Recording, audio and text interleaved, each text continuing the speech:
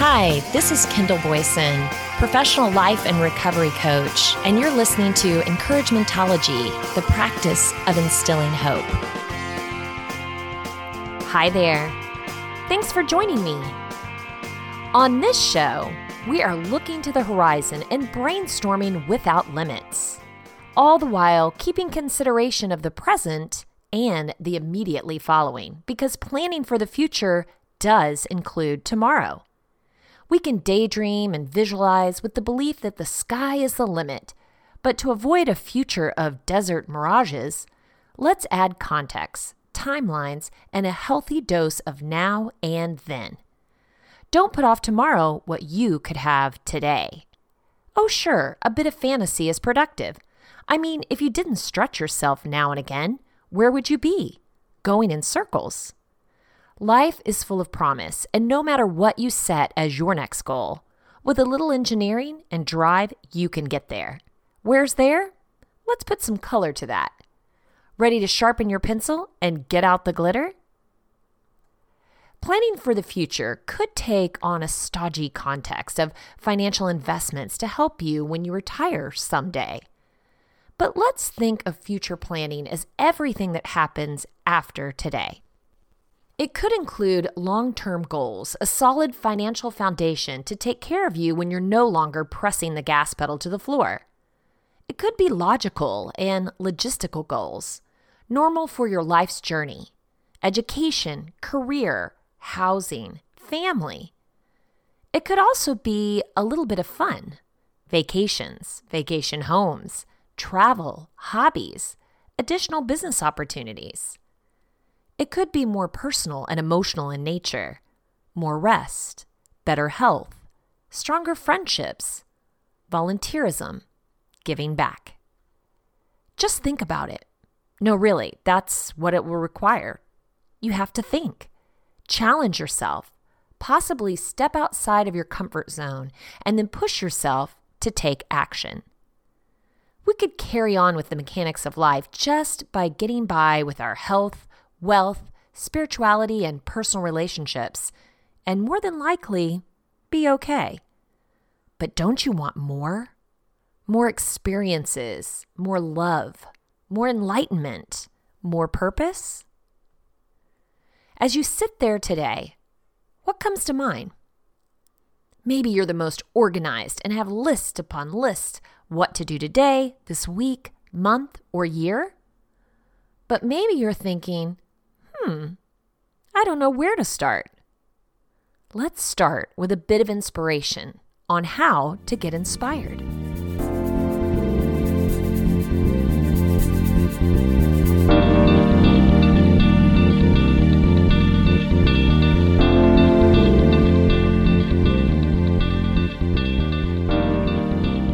Johanna Hughes reminds us of the importance of inspiration and 4 tips for finding it in an article she wrote for Keystone Master Studies. Thomas Edison once said, "Genius is 1 part inspiration and 99% perspiration."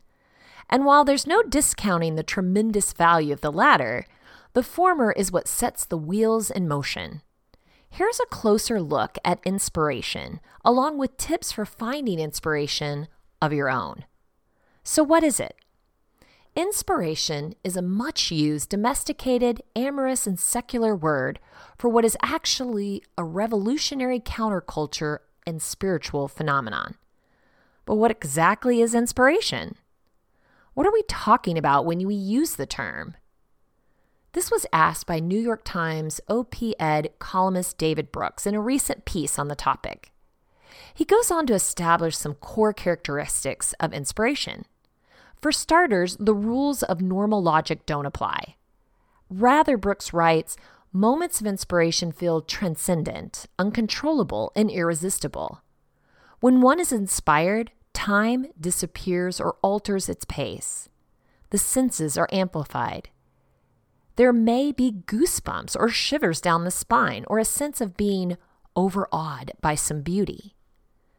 Inspiration is also inherently active, he says. There's a thrilling feeling of elevation, a burst of energy, and awareness of enlarged possibilities. The person in the grip of inspiration has received, as if by magic, some new perception, some holistic understanding, along with the feeling that they're capable of more than they thought. It's not driven by self-interest. It's not earned. It's out of our control. It doesn't happen to anonymous individuals, and it's impertinent and mercurial.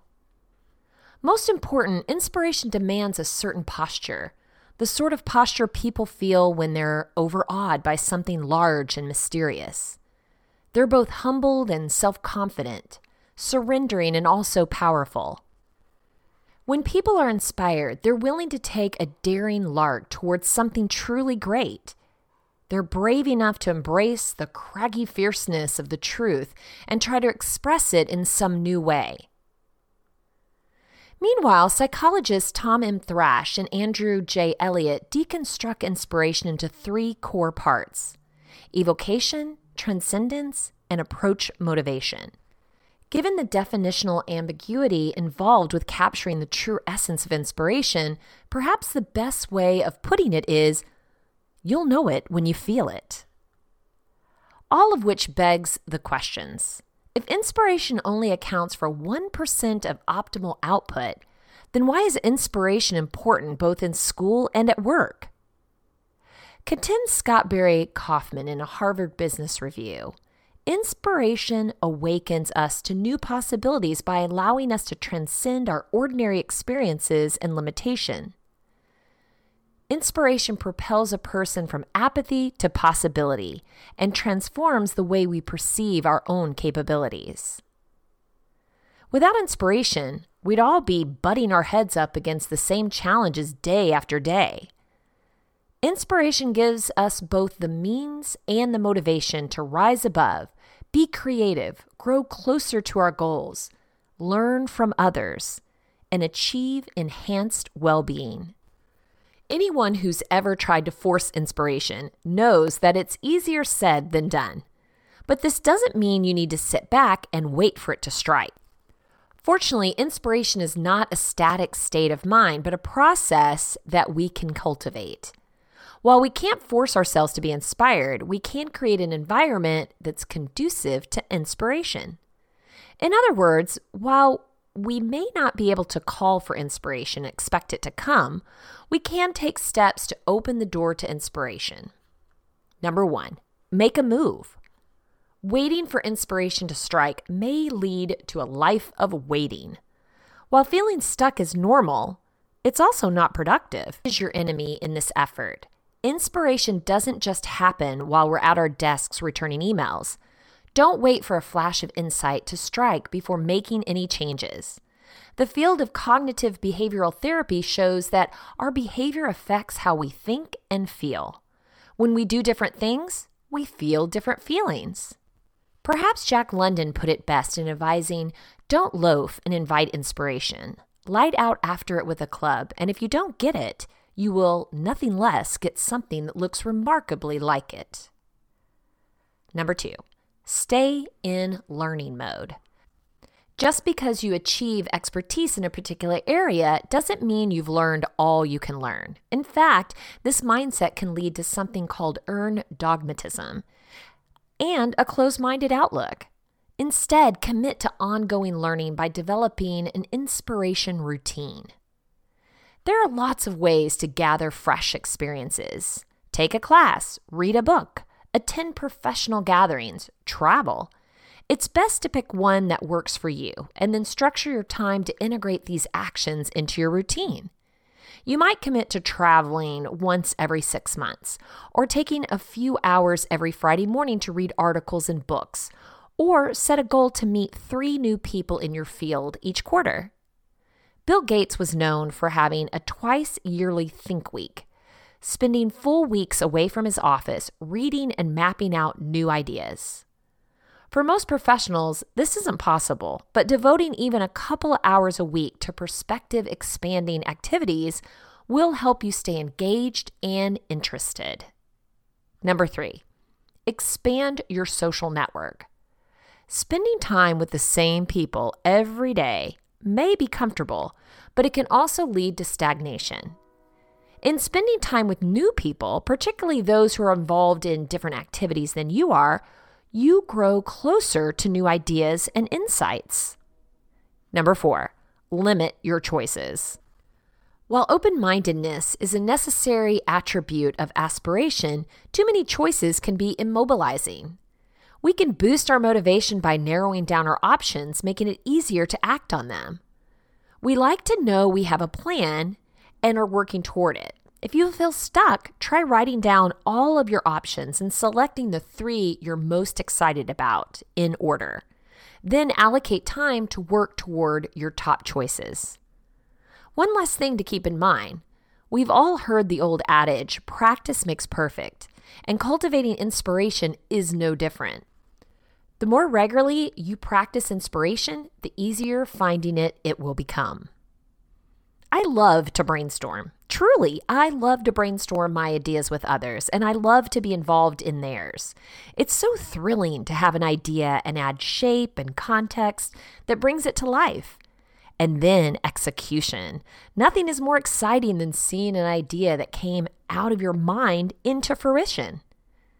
The process of creating Encouragementology was a significant experience in my life. I felt so driven and inspired that it came to life much quicker than I would have ever imagined. Once I stumbled upon the revelation that encouragement is the key to unlocking someone's true potential, I had to tell everyone. I had to make it significant, a practice that was replicatable, the practice of instilling hope. Matt is the perfect brainstorming partner. He too sees possibility everywhere and is quick to shape an idea and take action. He's so creative and can help me step back and see an idea from multiple angles. I have a whole team, really, people who love and support me while giving me honest and kind feedback. You can't and shouldn't do it alone. Surround yourself with quality people who truly want to see you succeed. Don't be afraid to share your ideas and allow your team space and a little creative control to help you shape your vision. I found a fun and meaningful exercise that can help you identify significant experiences to inspire your future at Alberta ALIS. Significant experiences are the events in our own personal history you remember because they made you feel good, satisfied, engaged, invigorated, inspired, in the flow. Looking back, whatever the outcome, you feel proud and fulfilled by those experiences. Your significant experiences can tell you a lot about what's really important to you. By reviewing your significant experiences, you can gain insight into your values, beliefs, interests, strengths, and dreams. Whether you're choosing an occupation, thinking about going to school, or changing your career direction, your significant experiences can help you identify new opportunities, adapt to change, create a satisfying career, or succeed in your chosen career. If you're like many people, you feel most satisfied when the things you do mean something to you, whether or not you excel at them or count them as successes. Although significant experiences can involve tasks you're good at, the key is how you feel about the experience. A significant experience could be a school project that introduced you to an exciting new interest, whether or not you got a good grade. A time when you helped a neighbor, friend, or classmate, even though your actions didn't make the 6 o'clock news. A time when you met a tight deadline, even though you were only one member of an entire project team. These activities will help you identify significant experiences. The following tips will help you get the most out of the activities. Okay, here's where you may want to get a piece of paper and pen. I'll wait.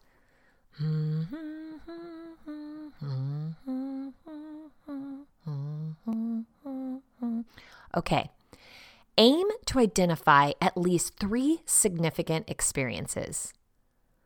Look for what you like to do rather than what you do best.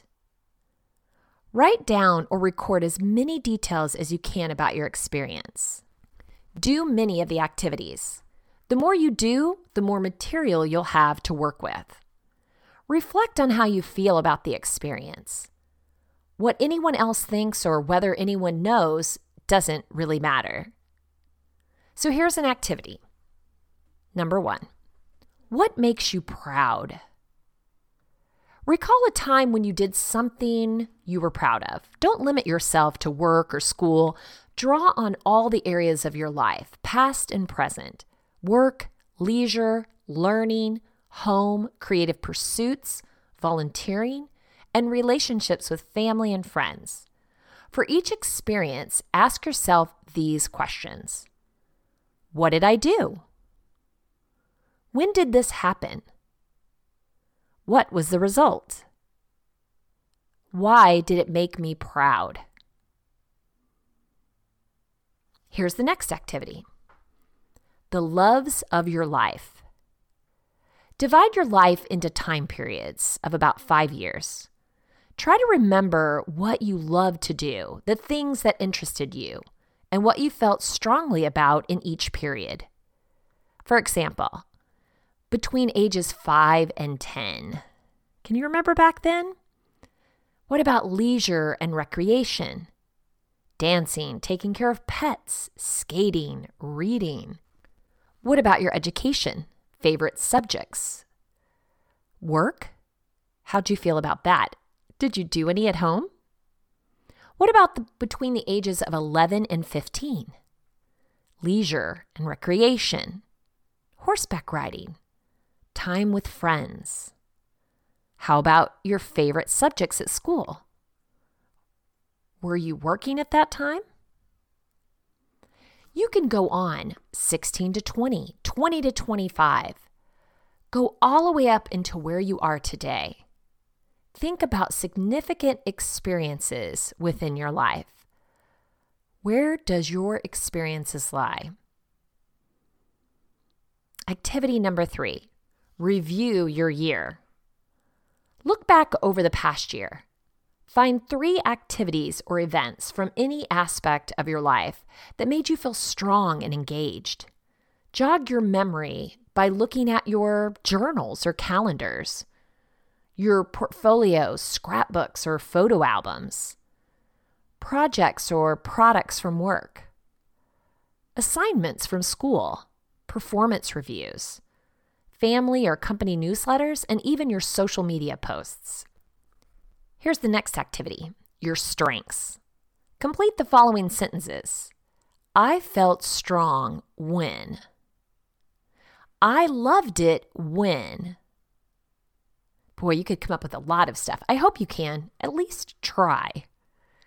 The next activity, happy talk. Recall recent conversations with family and friends. What are the things you talked about that made you feel positive?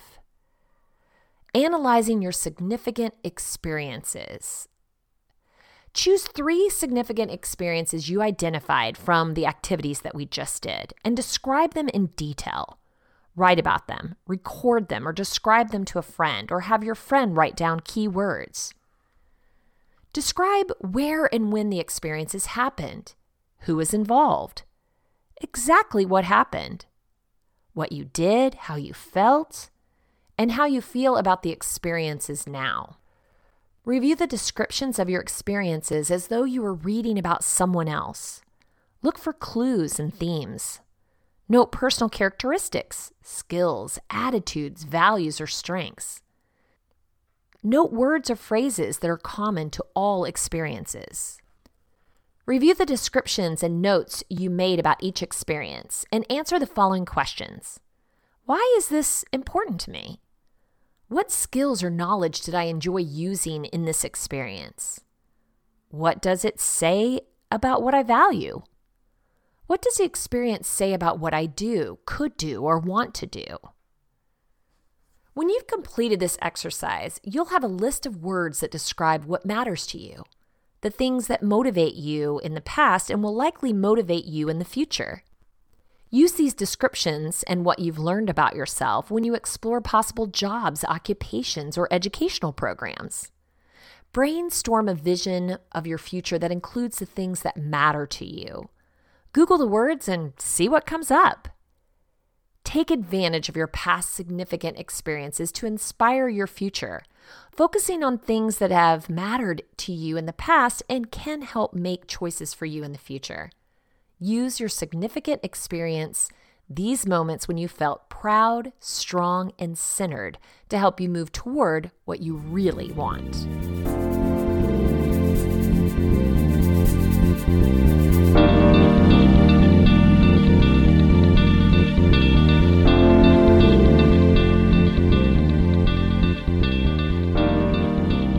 Have you ever just let your mind carry you away? Instead of what ifs taking you down a negative path, they lift you up among the clouds, allowing you to drift along into a world of possibilities. I don't have very vivid nighttime dreams, or at least when I wake up, I can't really articulate what I saw.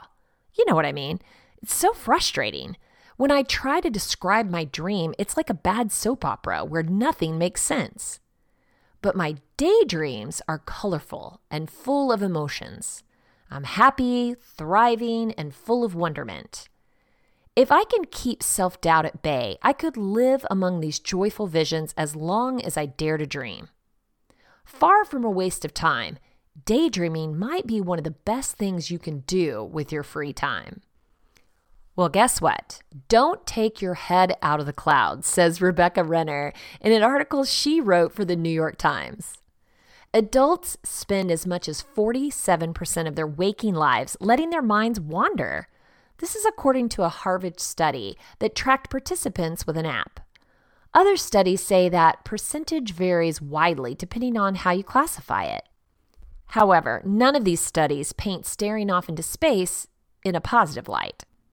For decades, psychologists have equated daydreaming with a failure of cognitive control, focusing on how it stunts abilities like task processing, reading comprehension, and memory. Yet Jerome Singer, a former professor at Pennsylvania State University and the father of daydreaming research, hypothesized that daydreaming can have a positive effect. If not, why would our minds be so prone to wander? Unlike the psychologists who have portrayed daydreaming as wholly wasteful, Dr. Singer said some daydreaming was advantageous and some counterproductive. To him, negative daydreams came in two forms: painful, obsessive fantasies and an undisciplined inability to concentrate. But he also proposed some playful, creative reveries called positive constructive daydreaming. These could be beneficial. Whereas the negative daydreams indicate a loss of control, people purposefully jump into the playful kind. This idea was revolutionary when Dr. Singer proposed it 70 years ago. A few psychologists continued his research in positive daydreaming, but most viewed it as a harmful distraction from typical thought patterns. Even the Harvard App study found daydreamers were less happy. So most psychologists have used daydreaming over the years as a barometer for a patient's mental state rather than as a productive tool to change it. Now, a growing body of research and evidence from clinical therapy suggests we can use purposeful, playful daydreaming to improve our overall well-being. New research shows that daydreaming can inspire happiness if you purposefully engage with meaningful topics, such as pleasant memories of loved ones or imagined scenes of triumph in the face of all odds. In a recent study published in the journal Emotion, researchers tested how much pleasure people derived from thinking. Participants left to their own devices were more likely to gravitate towards worry or neutral topics like work or school, and they were left with negative or neutral feelings after the session. When given a framework that guided them to imagine something positive, like a fantasy of having superpowers or the memory of their first kiss, they were 50% more likely to feel positive after the session. Why couldn't they do that on their own? Aaron Westgate, a psychology professor at the University of Florida, and the study's lead authors said that positive daydreaming is a heavier cognitive lift.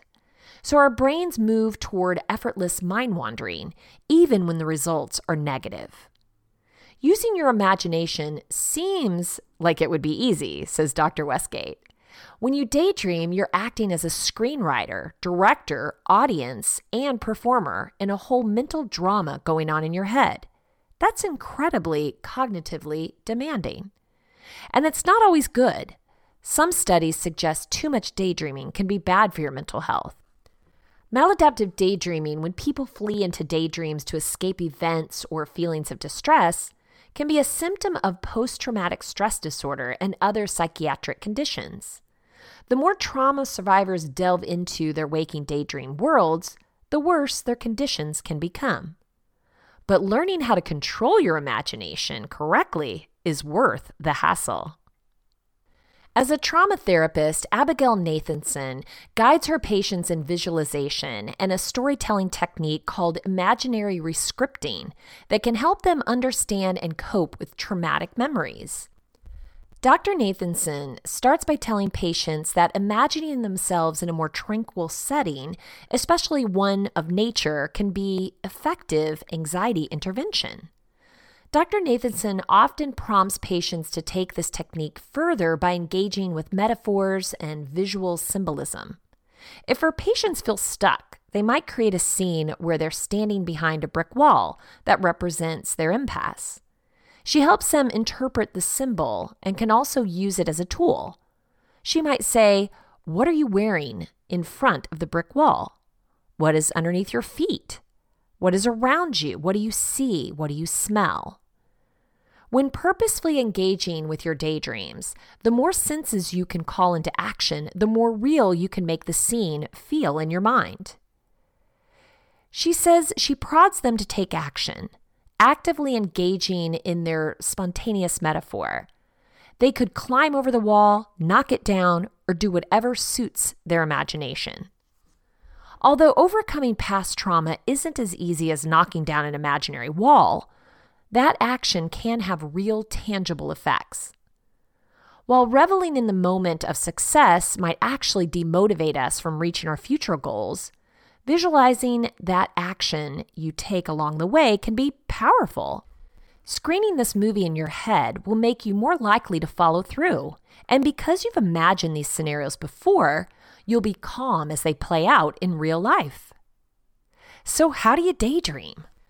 Athletes like rugby players, golfers, and martial artists who deliberately daydream about their techniques using imaginary and narrative have found it can improve their performance. Studies of surgeons and musicians have found similar results.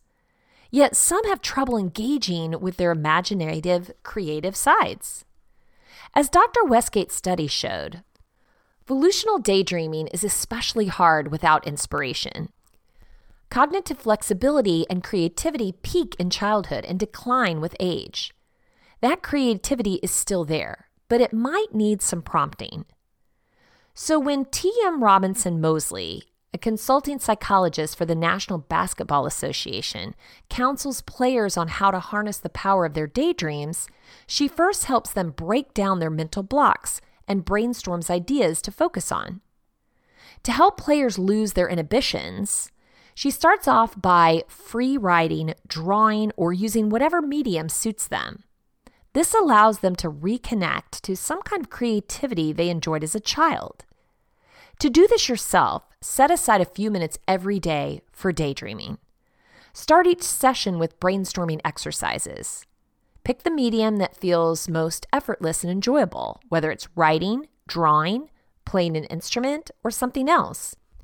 And use the task as inspiration to plumb your subconscious for ideas. Pick one idea to focus on as you daydream. You should also record a goal for the session. Your goal might be to enjoy your thoughts for a few minutes. You could use the time to process something that's making you anxious or to envision the steps you'll take to achieve a goal. The more details you can use, the better. Dr. Robinson Mosley likens meaningful daydreaming to the practice of shadowboxing. Before you even get in the ring to face an actual opponent, you will spend thousands of hours shadowboxing, a form of visualization that's designed to stimulate a boxing match in your mind before you even put your gloves on. Using daydreaming as a mental rehearsal can do more than just hone job performance. Research has shown that imagining scenarios as visual scenes can provide a boost in mood to people suffering from major depression. Dwelling on personally meaningful and imaginary scenes, like the one Dr. Westgate's study said, can increase creativity and spur inspiration.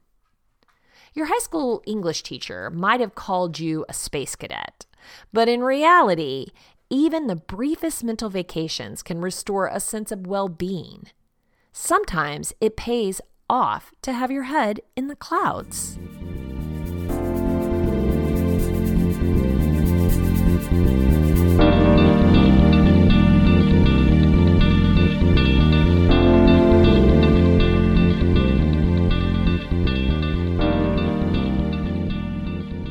Okay, it's time to wake up and put some shape to these ideas.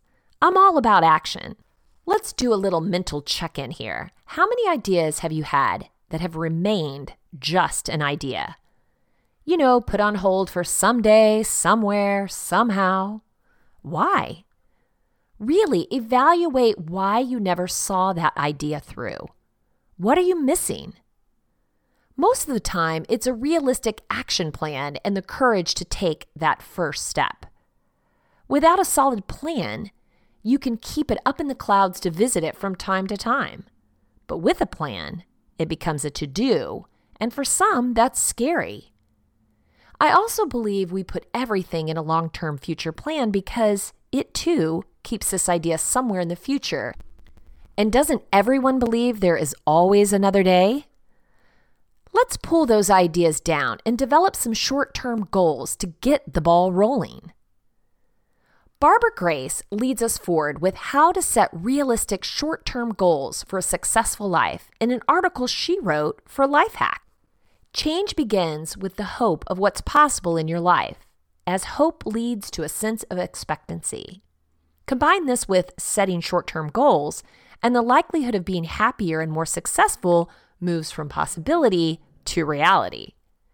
Short-term goals, when created with well-formed criteria, offer incremental steps towards successfully achieving your bigger goals. In this step-by-step guide, you'll discover the secret to creating short-term goals that will set you up for success and help you sail past challenges of staying motivated easily. So what is a short-term goal? Well, short-term goals are short, meaning the time frame can be as short as 10 minutes or a day or as long as a week or even 12 months. Well-formed short-term goals begin with the end in mind and can further connect you to your long-term goals. Here's a quick tip. Write down the specific result you want to achieve and the date you want that to happen. Then work backward from this date, describing what you'll notice yourself doing and achieving until you take that first step. A short-term goal is the smallest step you need to reach a bigger goal centered around achieving something you passionately desired. And passionately desired is the key. Each time you achieve a short-term goal, your body celebrates by producing and releasing chemicals such as dopamine, serotonin, oxytocin, and endorphins, those feel-good neurotransmitters. Ian Robertson, a cognitive neuroscientist and author of The Winner Effect, The Neuroscience of Success and Failures, says, "Success and failure shape us more powerfully than genetics and drugs." The regular release of the body's natural chemicals supports brain change at a neural level, building your confidence and renewing your goal-oriented focus. So here are 4 steps to success with short-term goals. Setting short-term goals will lead you closer to a happier and more successful life. But how do you set short-term goals that are genuinely achievable? Step 1, know your best hopes. Try this process yourself by thinking of an area in your life that you'd like to improve. For example, what are your best hopes for your finances, relationship, career, or health? This process involves chunking up your ideas to imagine the results more clearly. In this process, you try to achieve not only the goal and the outcome it gives you, but also the changes in your behavior and mindset as a result of achieving your goal. Step 2, notice what's different. The next question to ask yourself is, what would you notice that was different from the way you usually did things? Noticing helps you build a vision of what could be possible. The richer the description you can build around the tiny details, the more real your preferred future becomes. To complete this step, you may want to utilize some visualization techniques as you seek to create your short-term goals. Step 3, answer the question, what else? Most of us know there's a hidden reason or a long-buried hope beneath why we want something. Often our ego gets a little defensive and protective of it. But if we dig and resurface the truth, then a weight can be lifted, allowing you the freedom to move forward. Define your why in order to discover what else you may be searching for in your life. Step 4, think about who will notice the difference. Relationships with family, friends, colleagues, and your partner are important. By imagining the change they'll notice, you can add another perspective to your vision. Imagine what they'll notice about you that would let them know something changed about you as a result of achieving these short-term goals. When you set short-term goals, establish a measurement system to track your progress. Here's how. Number 1, create a running tally. One of the best devices to keep your short-term goal setting on track is to keep a running record or tally of the number of days in a row that you've sustained your goal. Number 2, keep a journal. Maintaining a journal will help you focus on identifying the things that are different because you've set well-formed short-term goals. Aim to complete the journal at the end of each day and recall in detail the things that you're noticing. This helps keep you connected with your desired outcome and the transformation you're experiencing in both your behavior and mindset. And just a tip about journaling, you don't have to chronological your day. You can simply write a few notable facts about your day, so don't get overwhelmed. Number 3, share your progress with a trusted friend or coach. By voicing the change and expressing how far you're noticing yourself moving towards your goal, you're reinforcing the power of change you're experiencing. You'll also be activating the feel-good neurotransmitters that are so important for bringing the confidence, motivation, and positive changes you need to succeed. Number 4, visualize your progress. Before you go to sleep in the evening, visualize your tomorrow. See yourself continuing to do the things that support your change and the movement toward your short-term goals. Walk yourself through the tiny details that add up to the changes you want to see yourself doing, including the time you'll wake up. In the morning, reactivate the visualization and then step into your day. Number 5, establish triggers for your daily habits. It's a simple act, but doing it the same way each morning makes it repeatable and easy to do. It reduces the chance that you'd skip it or do it differently. To do this list, create a trigger point. The smallest step you'll do that will catapult you into taking action. Number 6, talk about your future. Melanie Perkins, CEO of Canva, a thriving design and publishing solution, is known for frequently talking about the future. Orienting your thoughts towards a future focus reinforces how important your vision and goals are. Ralph Waldo Emerson famously said, "You are what you think." Make it a habit to read your goals daily. Think about what you'll notice that will be different in your life when you achieve them. Express your goals to someone important in your life. Future-focused conversations, both with yourself and others, establish a pattern of expectancy, which continues fueling not only your desire, but also expectation of achieving your short-term goal. Number 7, Manage mental resistance. When you begin with hope, you activate a sense of expectancy, a belief that what you want is not only possible, but within reach. Hope and expectancy are two powerful motivators in propelling you forward to a successful life. When you're moving forward with hope, you're orienting yourself toward your desired future. When moving away from something you perceive as painful, you're activating fear, which can also be a strong motivator to help you avoid pain. Change is possible, and short-term goals that build upon each other are the stepping stones to achieve your best hopes.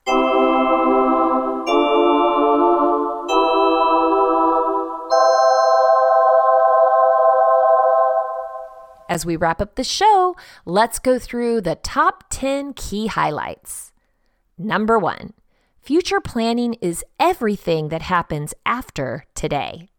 Number 2, inspiration awakens us to new possibilities by allowing us to transcend our ordinary experiences and limitations.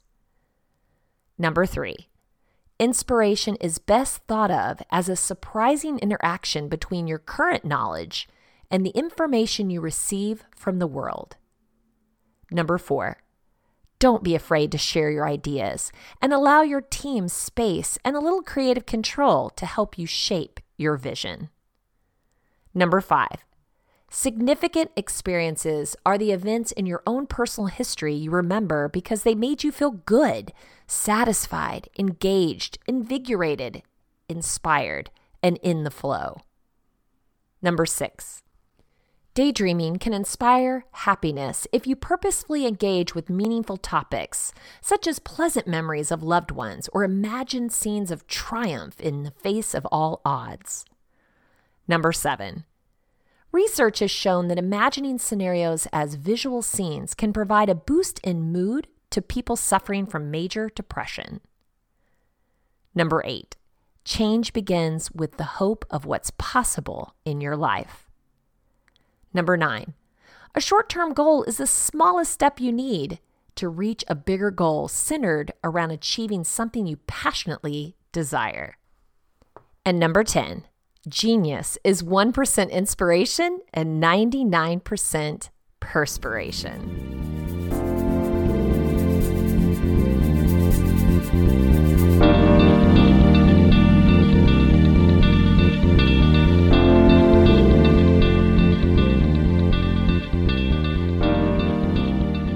If you want to share Encouragementology with a friend who needs to know they're not alone in this journey of self-discovery, you can visit encouragementology.com or anywhere you stream your content to receive this episode and all others. Follow us on Facebook for additional encouragement throughout the week. So I challenge you, let your mind wander with a good mix of fantasy and potential reality. When inspired, take action with short-term goals that will propel you forward. Involve your support group to add additional color, flair, and some much-needed encouragement. I know you can do it. Thank you for listening to Encouragementology with Kendall Boyson, where we find positive ways to handle some of life's challenges. I stumbled through until the path was clear. That's when I found you.